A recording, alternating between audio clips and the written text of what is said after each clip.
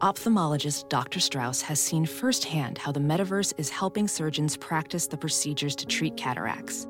Cataracts are the primary cause of avoidable blindness. He works with a virtual reality training platform developed by Fundamental VR and Orbis International to help surgeons develop the muscle memory they need.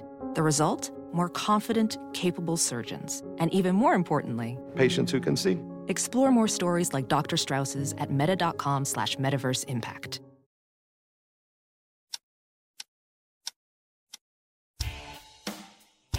Catch and Shoot 2.0 is a presentation of Pure Hoops Media. Catch and Shoot 2.0 goes well with both red and white and is perfect with the workout of your choice. Our hosts are Aaron Berlin, a former Kansas Jayhawk who believes the Orlando Magic will win the championship. Eventually. His partner is Otto Strong, a man who has covered the NBA since before Dennis Rodman got his first tattoo. Fellas? Thanks so much, Darlene. Well, I will tell you what, usually this time of year, we're talking NBA hoops as the NBA regular season traditionally gets underway. This year, though, that all goes out the windows. We're talking moratorium period being lifted. Trades are being consummated. We have an NBA draft to talk about, and free agency will kickstart on Friday. But before we get to all that, I have to welcome in my main man. His name is Otto Strong. Otto, how's it going? Everything is good, man. I am struggling with this calendar thing. I'll just be honest with you. I'm used to, I'm a guy who had his meatloaf and his mashed potatoes in separate piles. Was one of those kids. So not having the draft, in May and not, or in June, I should say, and not having, it's like there's a cadence to everything, and my world is just coming apart at the seams.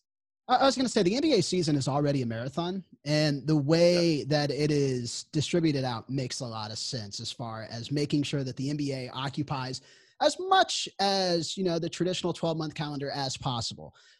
This, I'm already running on fumes today because I was at the airport at about 4:30 this morning.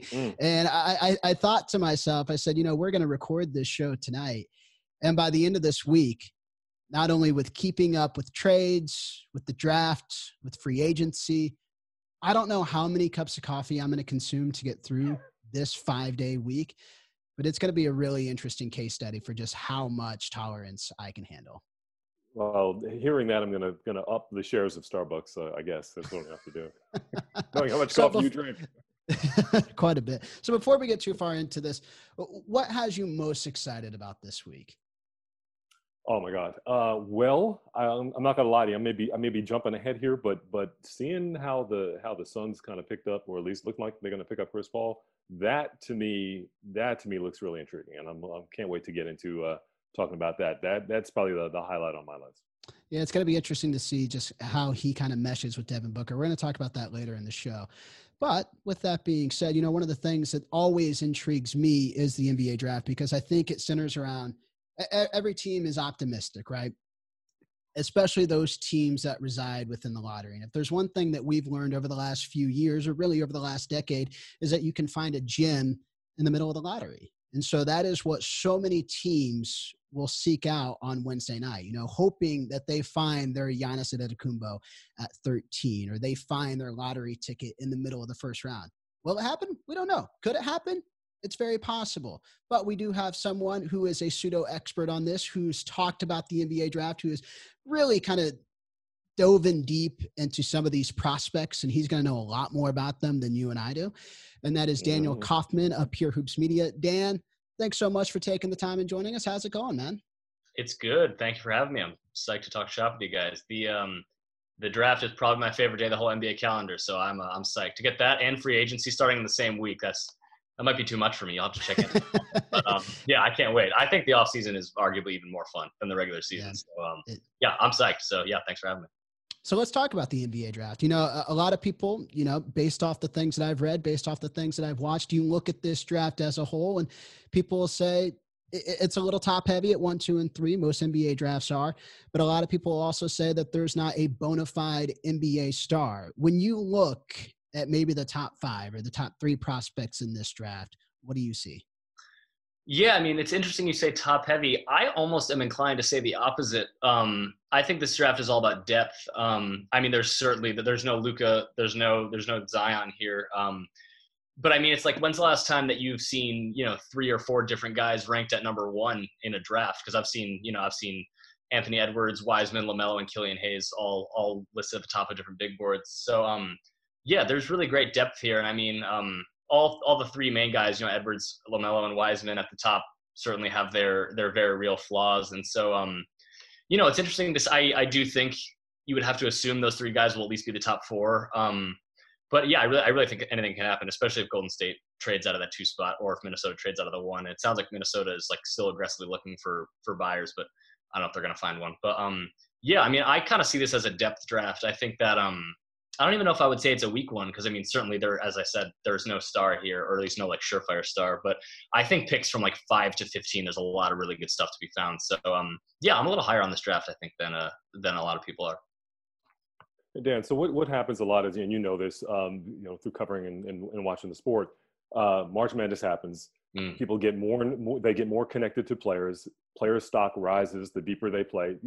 Typically, not in every case. Yeah. How do you feel the no March Madness will ultimately wind up affecting not players' careers, but kind of the next couple of weeks or draft night?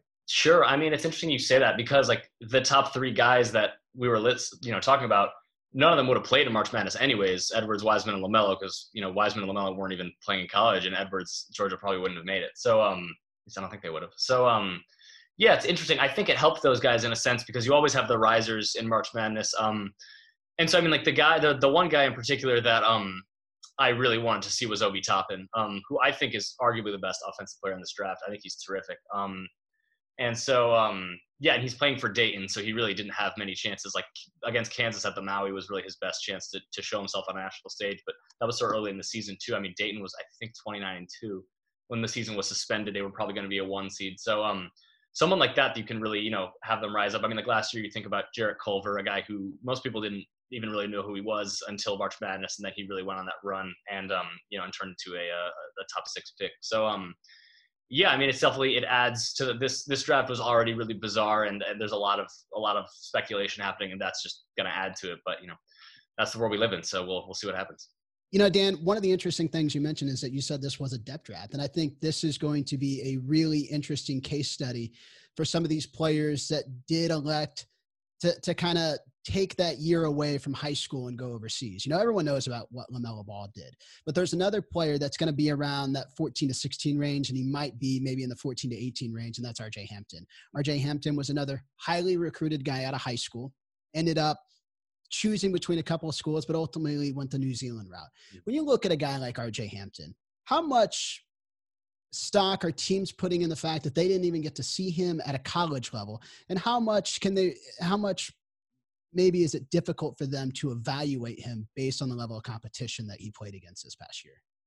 Sure. I mean, it's definitely tough. I mean, I think the NBL, from everything I've heard, is not seen as like the strongest league. And so, yeah, it's tricky. I mean, I think I'm high on RJ Hampton. I don't think he had the greatest showing over there. He wasn't playing on a very good team. He wasn't getting a lot of minutes. But I think that's when you really got to just look at the intangibles and look at the skills on screen. You see, because it's hard. I mean, even if you think at the college level, I mean, guys are playing different levels of competition, different conferences, play different styles of basketball, and so I think really you got to just sort of lean on the intangibles you see, like the skills you see on screen, rather than the matchups so much. So yeah, it's something that even if you look at a guy like Edwards at the 1 spot, I mean, like he's playing in such a bizarre situation where I mean, like it reminded me a lot of Ben Simmons at LSU, where he's not surrounded by great talent, and it's almost just like an audition for him. And so even guys like at the 1 spot, there's all these questions you got to answer about him. So I think that can apply to all teams, even the teams at the top.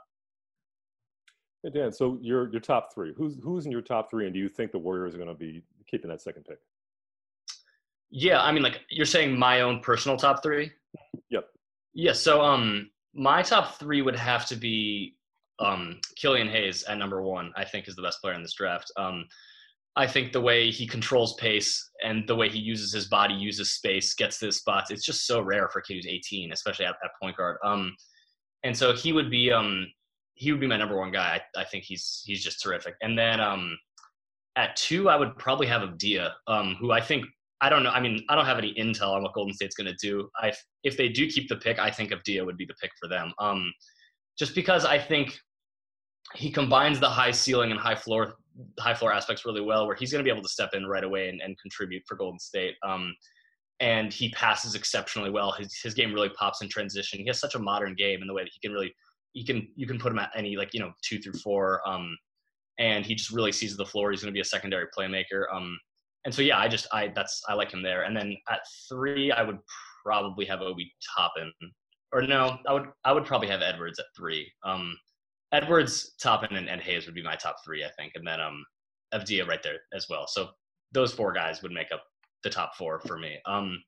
And so you mentioned Golden State. I mean, like, so many people are talking about Wiseman, and I think Wiseman has a lot of skills, a lot of potential. The thing for me is, like, the question the Warriors have to answer is, are they building the best team they can build for themselves, or are they building the team that can beat the Lakers? Because that's, who's sitting right there that they're going to have to go through. The thing for me that I think is sort of a flawed concept of this is if the Warriors look at the roster, and it's not reasonable to expect Draymond to be the guy who's matching up against Anthony Davis or Nikola Jokic. He's just not that athlete anymore. So the Warriors look at their roster and they say, okay, we don't have a guy who can match up against Anthony Davis. Is Wiseman, who, like, is essentially a high schooler, is he that guy? Because I don't think he is. And so, like, we haven't seen Wiseman play anyone pretty much ever who can match up with him physically. He really is he has not played any meaningful minutes beyond high school. And so I think it's no disrespect to him. I think he has a lot of potential. I think he could be really good. For Golden State, I think if you're looking for someone to step in immediately and be that guy to bridge the gap between you and the contenders, I don't think that's Wiseman. I just think there's too much for him to learn.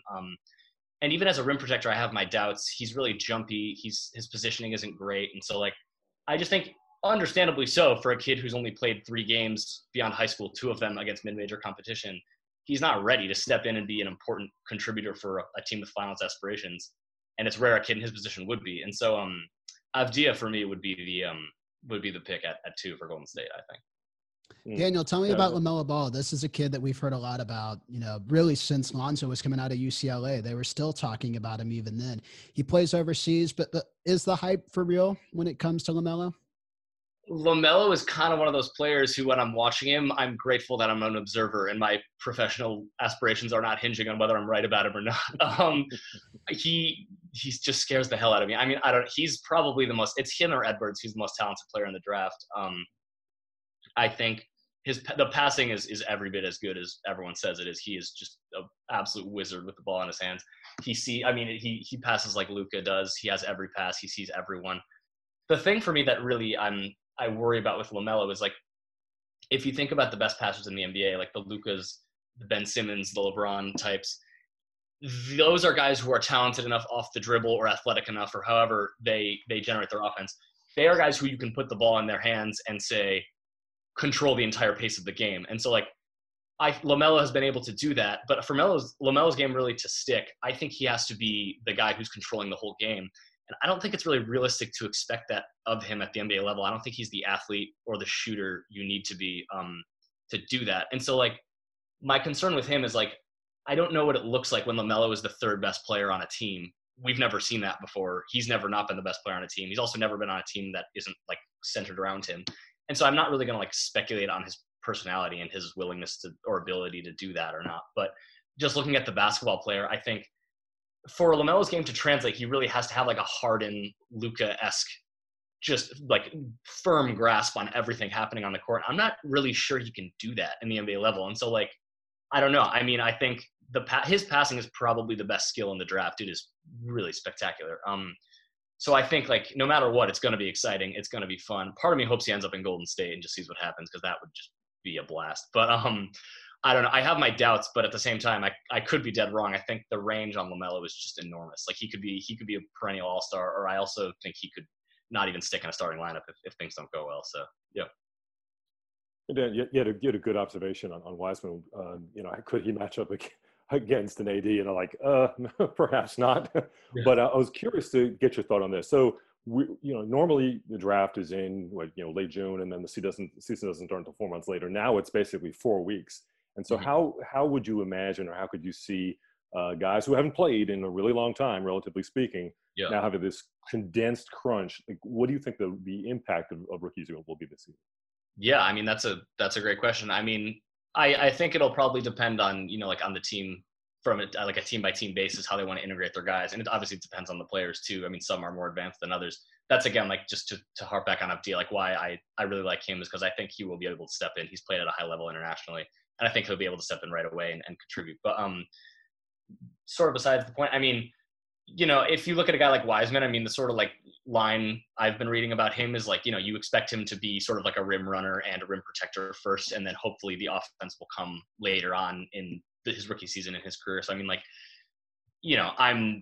I'm not in talent development. I don't work for a basketball team. So I mean, like, you'd hope that guys can be integrated slowly but surely and sort of catch up from the missed time or the time they've missed. But yeah, I mean, I think it really depends on the player and the team and how they want to do things. So, I mean, if you look at a team like the Pistons, for example, I mean, they're not really in any position to compete. They're in the East where, like, they're playing inferior talent a lot of the time. And so you can sort of just let guys go and see what you have. Whereas like Golden State certainly does not have that luxury. Minnesota with the clock ticking on Towns does not have that luxury. Atlanta does not have that luxury. So some teams need contributions right away. And so I have to imagine that'll factor heavily into the decisions that these teams are making.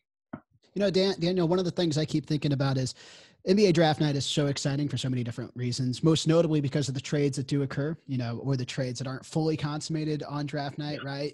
Like you get the hat, but you don't necessarily know which team they're going to. Yeah. There's been a lot of talk this year about teams that might be eyeing one of those top three spots. You mentioned it earlier. Does Minnesota keep pick number one? Will Golden State keep pick number two?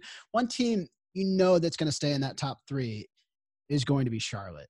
What does Charlotte need to do in this draft? How do they look at their roster? And then kind of a secondary question, what other teams might jump up from the mid-lottery and try and get back into the top five?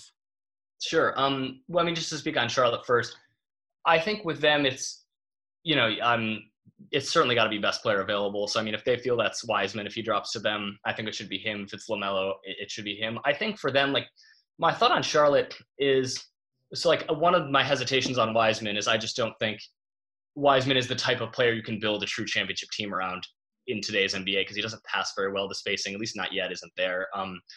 I don't really think that's a problem that Charlotte needs to worry about. I mean, like a team like Charlotte is so far off and like historically has been far off for a long time that like, I don't think you're building your team with, specific championship aspirations in mind. You're just trying to build a competitive basketball team right now if you're Charlotte. And so like, guys like Devontae Graham and Terry Rozier, I mean, they're not like bad. They're not bad players. They can play and they can help you win, but you're not selecting at the third overall pick with those guys in mind. So, I mean, if they think it's LaMelo, if he's their guy at 3 and he's there, they should pick him. It doesn't really matter if Devontae Graham is there or Terry Rozier is there because, they might not be there in 2 years. So like, for me, I think it's really just best player available at 3 with Charlotte.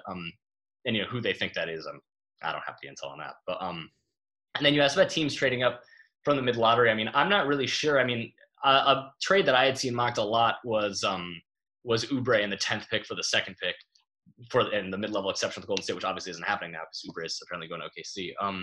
So I really don't know. I mean, with drafts like this, it reminds me of 2013 where everyone was speculating on who, like the Cavs wanted to trade down, and like the XYZ wants Oladipo and the Cavs were going to trade down. But, in a draft that isn't, very strong at the top, like someone's got to want that pick. And so I've seen plenty of rumors about teams wanting to trade down. I have yet to see the rumor about the team that really wants to trade up. So, I mean, you obviously need both sides to complete that deal. All right, we've talked about the top of the draft. Let's talk about maybe some guys who might shoot up draft boards or, guys that teams might be looking at in that mid to late first round and saying, this is a guy that I really like. If he's there, that's my guy. Let's take a look at some of the guys who have really shot up draft boards. Who are you looking at so far, Daniel? I mean, the guy that I see the most shooting up the boards is Patrick Williams, who from Florida State, one of those guys who was sort of buried in a super talented roster this past season. But yeah, I'm not sure I see it personally. I mean, like he's a great athlete. He has this really sort of polished mid-range game for a guy who doesn't seem like he's very raw, but the mid-range is there. I mean, I see a lot of people comparing him athletically to Jaylen Brown. Like, I don't think he's the player Jaylen Brown is, but the athletic profile is similar in that sense. He's really strong. He's like 6'8", kind of like a 3-4 hybrid. And so, I mean, I've seen him mocked as high as 6 to Atlanta, which definitely seems like a reach to me. But yeah, he's definitely got to watch out for us. I mean, he could go anywhere as high as like 6 or 7. When I mean earlier in this cycle, like 4 or 5 months ago, I was seeing him like late first. So he's got us shooting up a lot of boards. So yeah, I would look out for Patrick Williams. What about Kira Lewis? Sorry. What about Kira Lewis? I've been hearing people saying some good things. Like, what's the story on him? Yeah, Kira Lewis. I mean, from point guard from Alabama.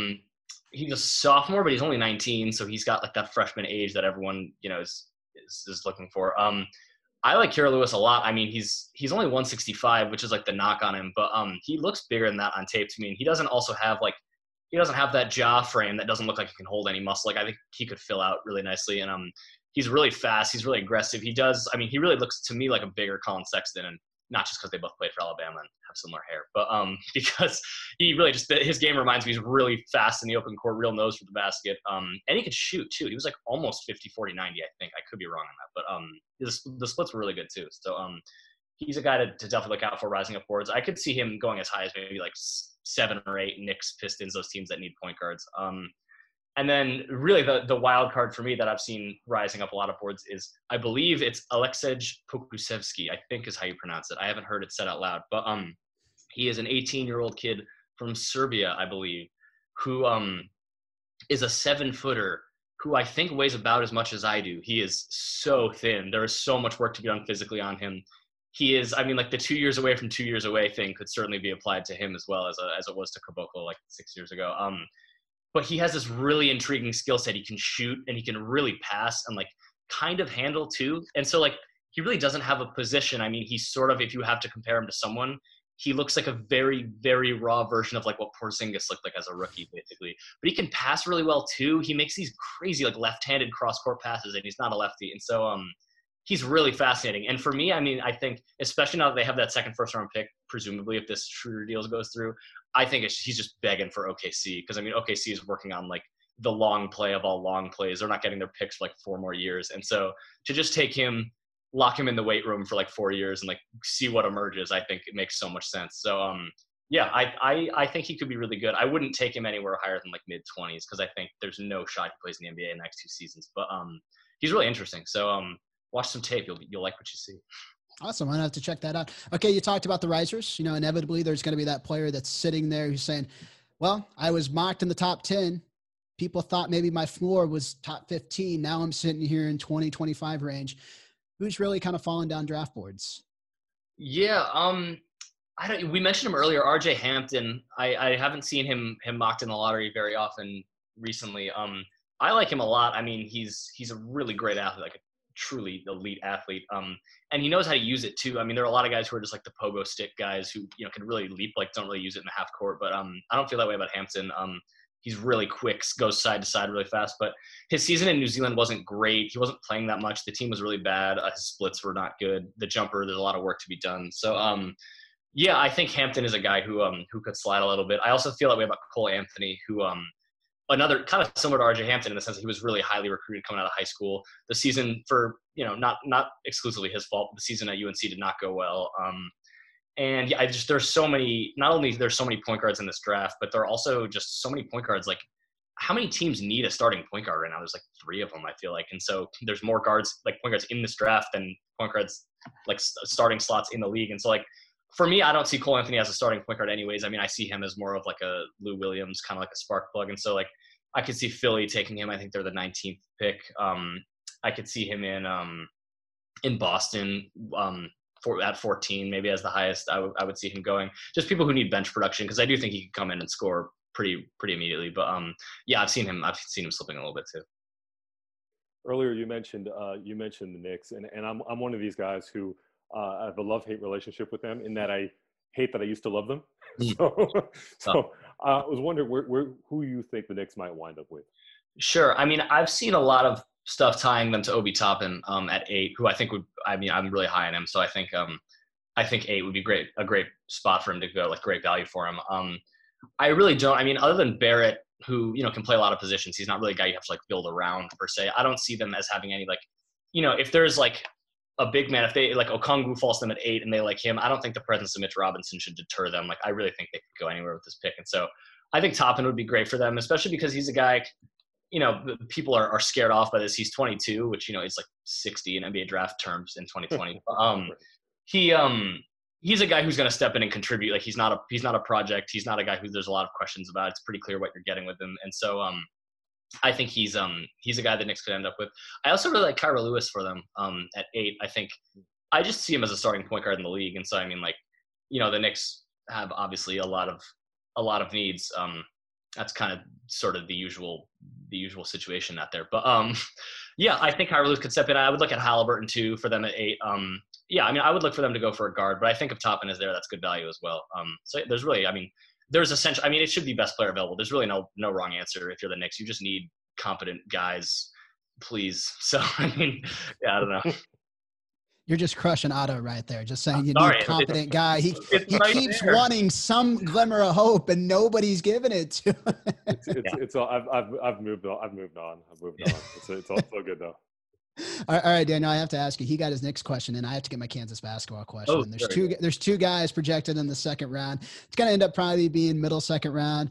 Udoka Azubuike, who was a big part of that Kansas team, who was the number 1 team heading into what would have been the NCAA tournament this year. They were led by their point guard and Devon Dotson. 2 completely different, you mentioned point guards. Devon's never been much of a shooter, but how good of a value is a young player who is a sophomore coming out of college, Devon Dotson, in the second round? Yeah, I mean, I think Dotson is pretty good. I like him in the open court. He's fast. He's aggressive. He's a good finisher inside. So, like, he can do some things. I don't know. It's really there are so many that there's like between Cassius Winston, Grant Riller, Dotson, Malachi Flynn. Like there are so many of those. Like Peyton Pritchard, like really successful college point guards, and so like differentiating between those is tricky. I think out of that group, Winston would definitely be my favorite. But I mean, the line I feel like in the second round is like, can this guy make our team even like marginally better? If you get a guy in the second round who is on your roster and plays minutes, that's a win. And so like I think Dotson could do that. So as a Bukier, I mean, like he could be like a JaVale McGee, I think, which like JaVale McGee kind of helped the Lakers sort of. So like, JaVale McGee's helped a lot of teams over the years. Yeah, I mean, like, he's just been that floater, right? Like, yeah, I mean, he's he plays hard. There has been some like the conditioning has sort of come and gone. But, like he did look a lot better this season, as we talked about before the pod. So yeah, I mean, he's aggressive. He could certainly, if nothing else, I mean, he can help a team win regular season games, which like I think we forget. I mean, that's important too. It's not just about who's in your crunch time rotation in the semifinals. So like, I think both those guys. I mean, there are worse places to go in the second round. I think they could help teams. So yeah, rock chalk. So let's talk about a little bit about a team that is not it's not scheduled to have a pick, but is one of those teams we keep talking about late in the season, the Houston Rockets. So they've got an interesting situation. How do you think? I said, do we have to? Well, yes. So how do you see? I'm going to make you.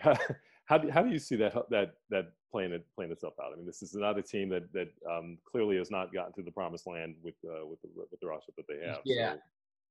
I mean, yeah, I'm not gonna, like pose as if I have any breaking intel on the situation there. I have seen, I've had several people text me today asking about how I feel about Harden in Brooklyn.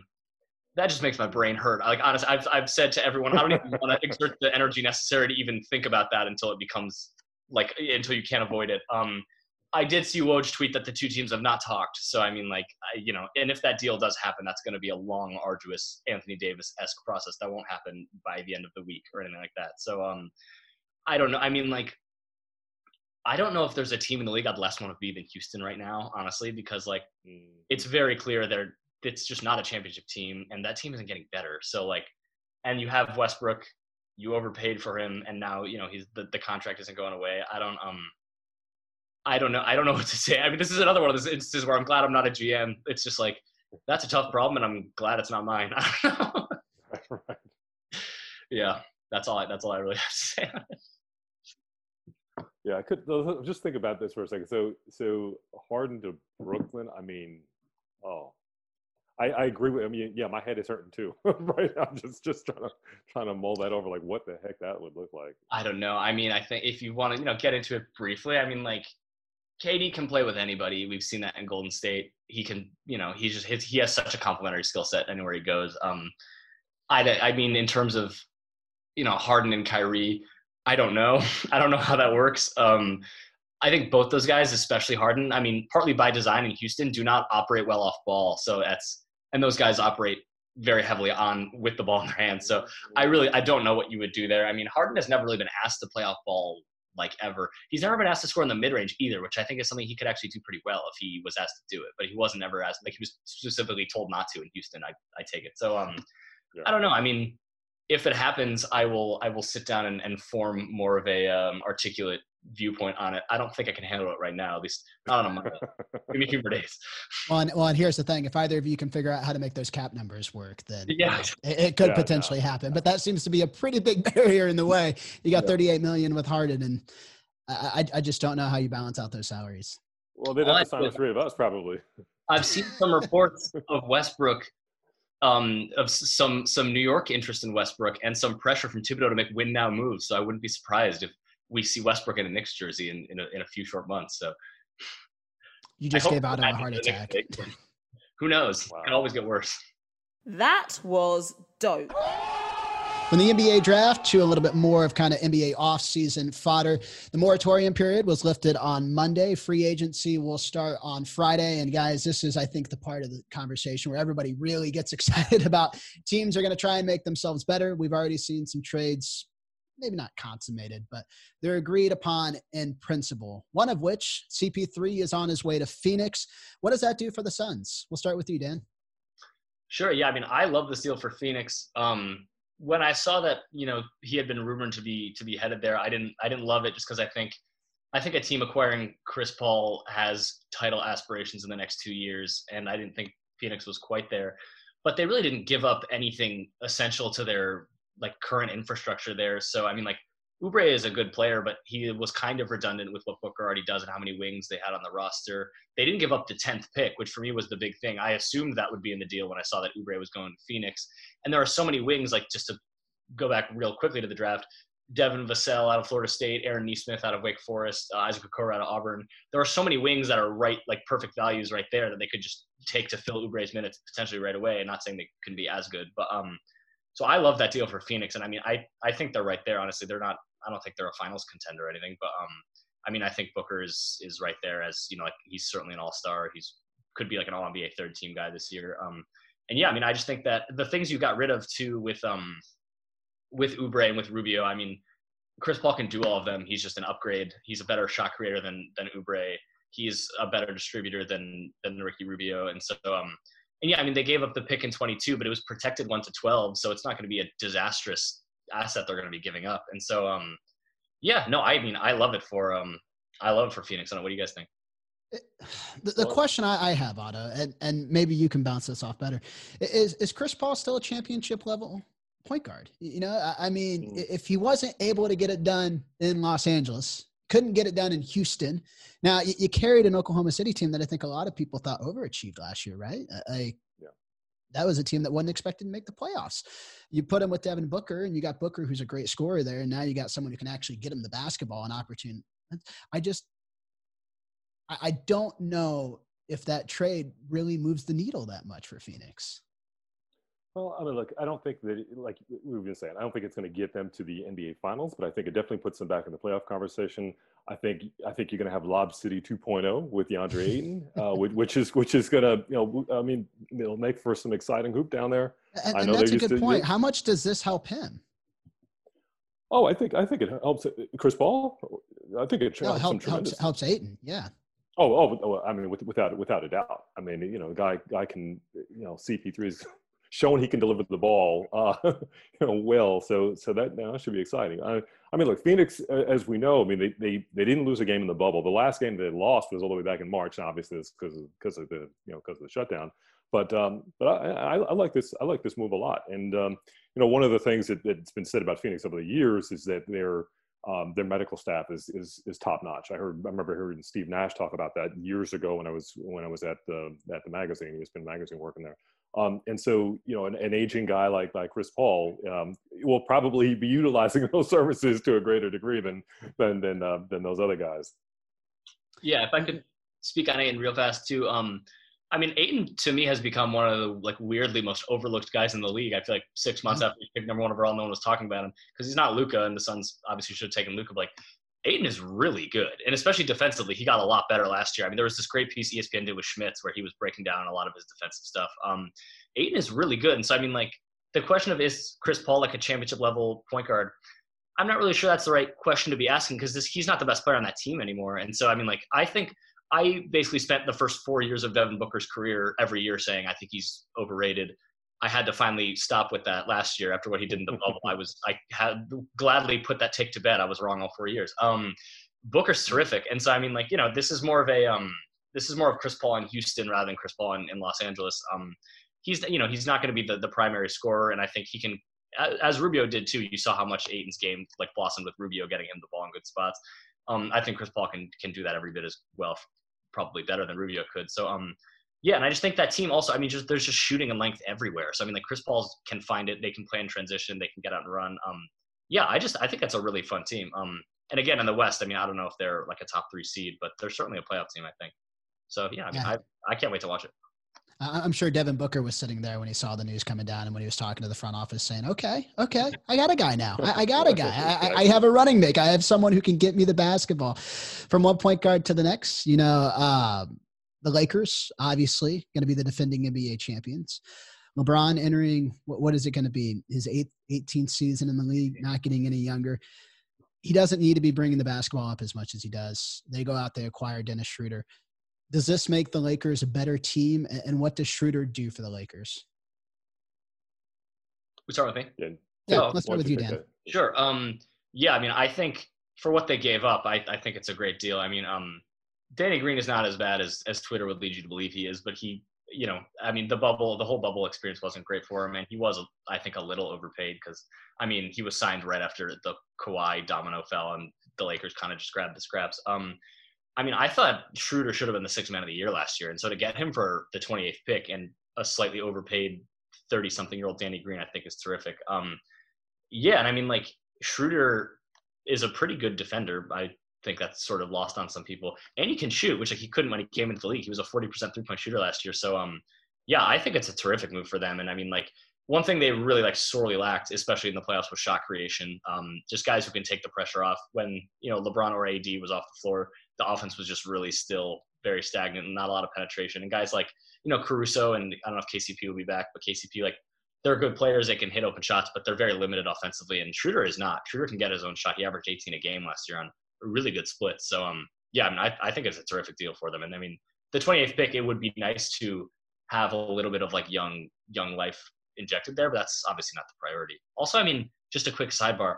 I read a stat somewhere that I think it's only been once in LeBron's career he played with a first-round pick as a rookie. I don't know if that's exactly right, but it's those guys they're gone, man. So, yeah, I don't know. I don't think LeBron's priority is development. So, yeah, no. it's good. Definitely not. Well, so as Aaron mentioned, the Lakers obviously defending champs. You know, what other moves do you think that they need to make? Because this will be a challenge unlike any other, because not only, yes, you obviously want to defend, but you're doing so on such a condensed timetable that you're trying to limit minutes. But you also, the West is really, really good. So you're still trying to get there and get it, which you expect to get there, but you also want to make sure you have home court. So what other moves do you think Lakers might make? Absolutely. I mean, like the Lakers, they have the, I think they have the $5 million mid-level, if I'm not mistaken. I mean, and so they're going to be looking for, like the vets who are taking the discount to get the ring. I mean, the name I've heard, like the dream for them is Serge Ibaka. He could certainly get more than $5 million somewhere, but that he would be great for them if they could get it. I mean, he's not a great rim protector at this stage of his career, but he can still kind of do it. And he can really shoot. And he's just a great playoff guy. He always seems to come through in playoff games. So I think Ibaka would be great. Otherwise, I mean, like just a couple more wings to fill out the rotation, because it's looking like, well, they're certainly going to lose Danny Green if this trade goes through. And then I've heard rumors that KCP is not staying either. At least, I mean, he declined his player option. And so he's going to be testing out the market. I heard Atlanta is going to go after him. And so, yeah, I mean, replacing those wing defenders is definitely going to be key for them. Specifically, I mean, like guys that they could do that with. I mean, if there's any that come off the top of your head, I mean, like ones that I can think of, like the first one that comes to mind is Josh Jackson, which maybe shouldn't be the one, but he's the first guy that came into my mind. I'm a retired Josh Jackson apologist, so that's just my default. You're just hitting all my pain points here, Daniel. You're talking about Serge Ibaka, and I just remember from sitting within like the communications department on draft night when the Magic traded for Serge Ibaka. Not only do you acquire a Serge Ibaka on a 1-year deal, but you give up Victor Oladipo, his eventual All-Star, in return, and for Evan Fournier. And if you ask any Magic fan to this day, you really traded away Victor Oladipo in order to sign Evan Fournier to an $80 million deal. Well, and then you talk about the bonus too. What'd you say? The bonus was in that deal too. Yeah, absolutely. You lose Domantas Sabonis, and it's just like a double whammy there. And then you talk about Josh Jackson, who is maybe one of the better one-and-done players that Bill Self has had at Kansas, and he's just struggled to get any kind of footing in the league, from his days with the Suns and then to that stint in Memphis. So, but the interesting thing is, with the Lakers and losing Danny Green, that's a team that didn't have a lot of shooting to begin with. Schroeder's an okay shooter. I wouldn't say that he's an exceptional shooter by any means. And so now I think if you're in LeBron and you're looking around, you mentioned they have the $5 million mid-level exception. I just don't know if that's even going to be enough to go out there and get you a shooter. And if you do bring in Ibaka can shoot the three, but, Ibaka is an aging star. And I just don't know how much that helps that team. Now, that team is confined on so many different levels based on, what their cap number is and what they have to fill out. So it's a tough spot to be in. But, the original question was, does Schroeder make them better? I think he does. Yeah, he makes them a lot better, especially if Rondo's leaving. Then they need that point guard production. So I think it's a good trade for them. Yeah. What are your guys' thoughts on Milwaukee? Otto, did you have that's a team that for the last 2 years has kind of dominated the Eastern Conference, and we've sat here every year and we said they're so good, they're just going to run through the playoffs. And then you look at what happened this year against the Heat. That Heat team was obviously, kind of just on a roll, but their cap number really confines them, and they're going to have to offer Giannis that supermax. But they're kind of in a position where they have to show him that they're acting in good faith, don't they? Yeah, they absolutely have to show him that they're showing him the love. I mean, the Miami chatter was going on during the playoffs, and it's still going on, and that'd be a major concern if you're Milwaukee. I mean, you don't get stars in Milwaukee coming through like that every day. I mean, nobody does for that matter. So you really gotta move heaven and earth to make something happen there. Dan? No, I mean, I totally agree. In terms of specifically what they do, I mean, I was hearing a lot of Chris Paul rumors for them, which obviously isn't going to happen now. I don't know. I mean, this is hindsight. Getting rid of Brogdon for me was always really tough. I think that was a terrible mistake. I'm a huge Brogdon guy. I thought a healthy Pacers team last year was looking like an Eastern Conference Finals contender, but it's beside the point. I don't know. I mean, they're certainly, I don't think, just flanking what they currently have with some, nice signings here and there. I mean, I've heard Joe Harris mentioned for them. So I mean, that would be a big signing. That would definitely make some things happen. But I don't know. I mean, the thing that's weird is, you're moving heaven and earth to try and keep Giannis. But one of the main reasons last year that they came up so short was that Giannis's playmaking just wasn't there. And so especially late in games. So it's weird to think one of the biggest flaws of the team was the way they were depending on Giannis to do things he couldn't really do. But how do you improve the team while catering to what Giannis wants? I don't know. That's a tough one to solve. I mean, Dinwiddie is a guy who can probably be had maybe for that in the end. You're speaking it into existence. And I've thought about this, Dan. We were just sitting here. We were just trying to talk about how the Nets could acquire James Harden, right? Yeah. And you got to get rid of Dinwiddie, right? Because the salaries need to balance out. Mm-hmm. What would Dinwiddie do for Milwaukee? I mean, he's a shot creator. He can shoot. And so, I mean, Milwaukee was weird last year in the sense that they were almost too deep. They needed to consolidate. I feel like there was no way Kyle Korver and Marvin Williams should have been playing legitimate minutes in a game 5 of the semifinals. I didn't understand that at all. And so they were sticking so strictly to Giannis on that minutes restriction. And, it wasn't even a certain number. He just wasn't playing enough, I don't feel like. So, Dinwiddie just gives you another guy who can score, who can space. And so, I mean, he's helpful. I mean, does he transform you from what Milwaukee was to the championship favorite? I don't know, but that's something to look out for, I guess. We're all going to be exhausted by the end of this week. Guys, this was fun.